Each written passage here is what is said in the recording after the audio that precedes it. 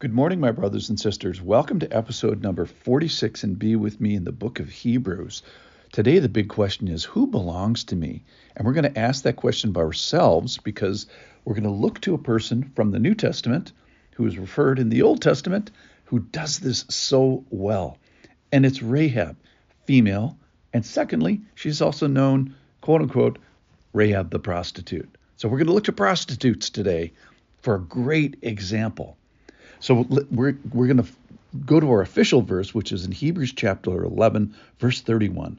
By faith, Rahab, the prostitute, did not perish with those who were disobedient because she had given a friendly welcome to the spies. Okay, so by faith, Rahab did not perish. She was saved out of a disobedient people who were getting exactly what they deserved. So specifically, she is publicly named and identified as someone who did not live her sexual life according to God's plan. So she puts parts of her body, she gave parts of her body that were designed only for her husband or her future husband to those who were not her husband.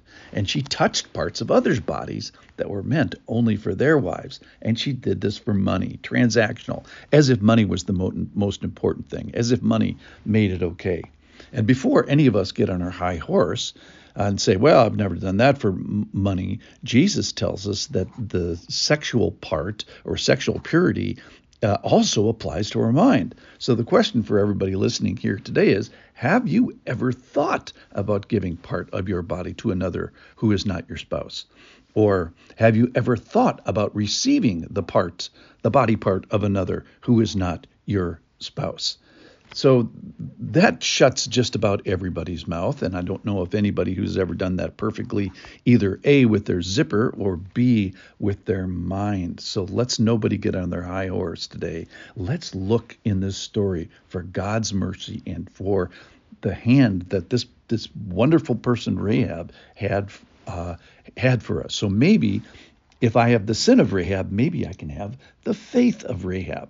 So this story goes back to Joshua chapter 2, which Joshua, the son of Nun, sent two men secretly as spies, saying, go view the land.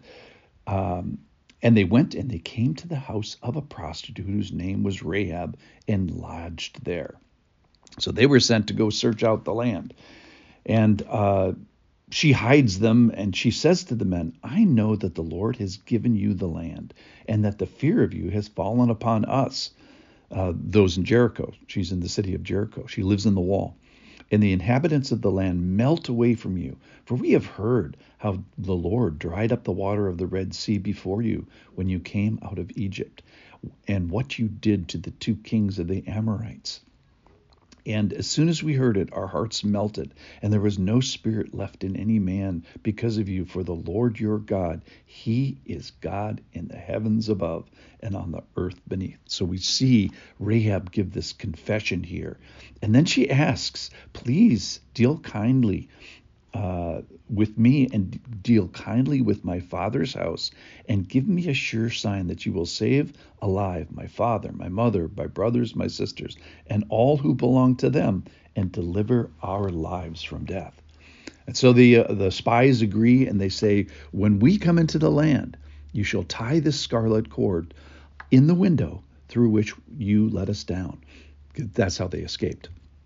And you shall gather into your house your father, your mother, your brothers, your sisters, and all your household. So we see that Rahab acts faithfully and contemporaneously with her sin. So when was she saved? She was saved when she was a prostitute, when she was stinky, when she was an enemy of God. Remember, God only saves sinners when they are sinners, and he only receives those who have offended him. And hers is specifically and publicly named in the sexual ways, in sexual ways.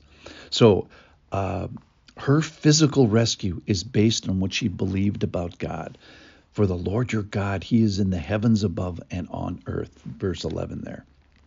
It reminds me of Romans 10:9. For if you confess with your mouth that Jesus is Lord and believe in your heart that God raised him from the dead, you will be saved. For with the heart one believes and is justified, and with the mouth one confesses and is saved. And then, this is the cool part of the story, I think, or at least the visual part of the story, is she gets to act as a lifeboat for her mother and father and brothers and sisters and all who belong to them. So it's the crazy concept today is that sometimes the faith of one person counts for or at least helps another. It's also in the Bible with Lydia and Peter and Job, other people too.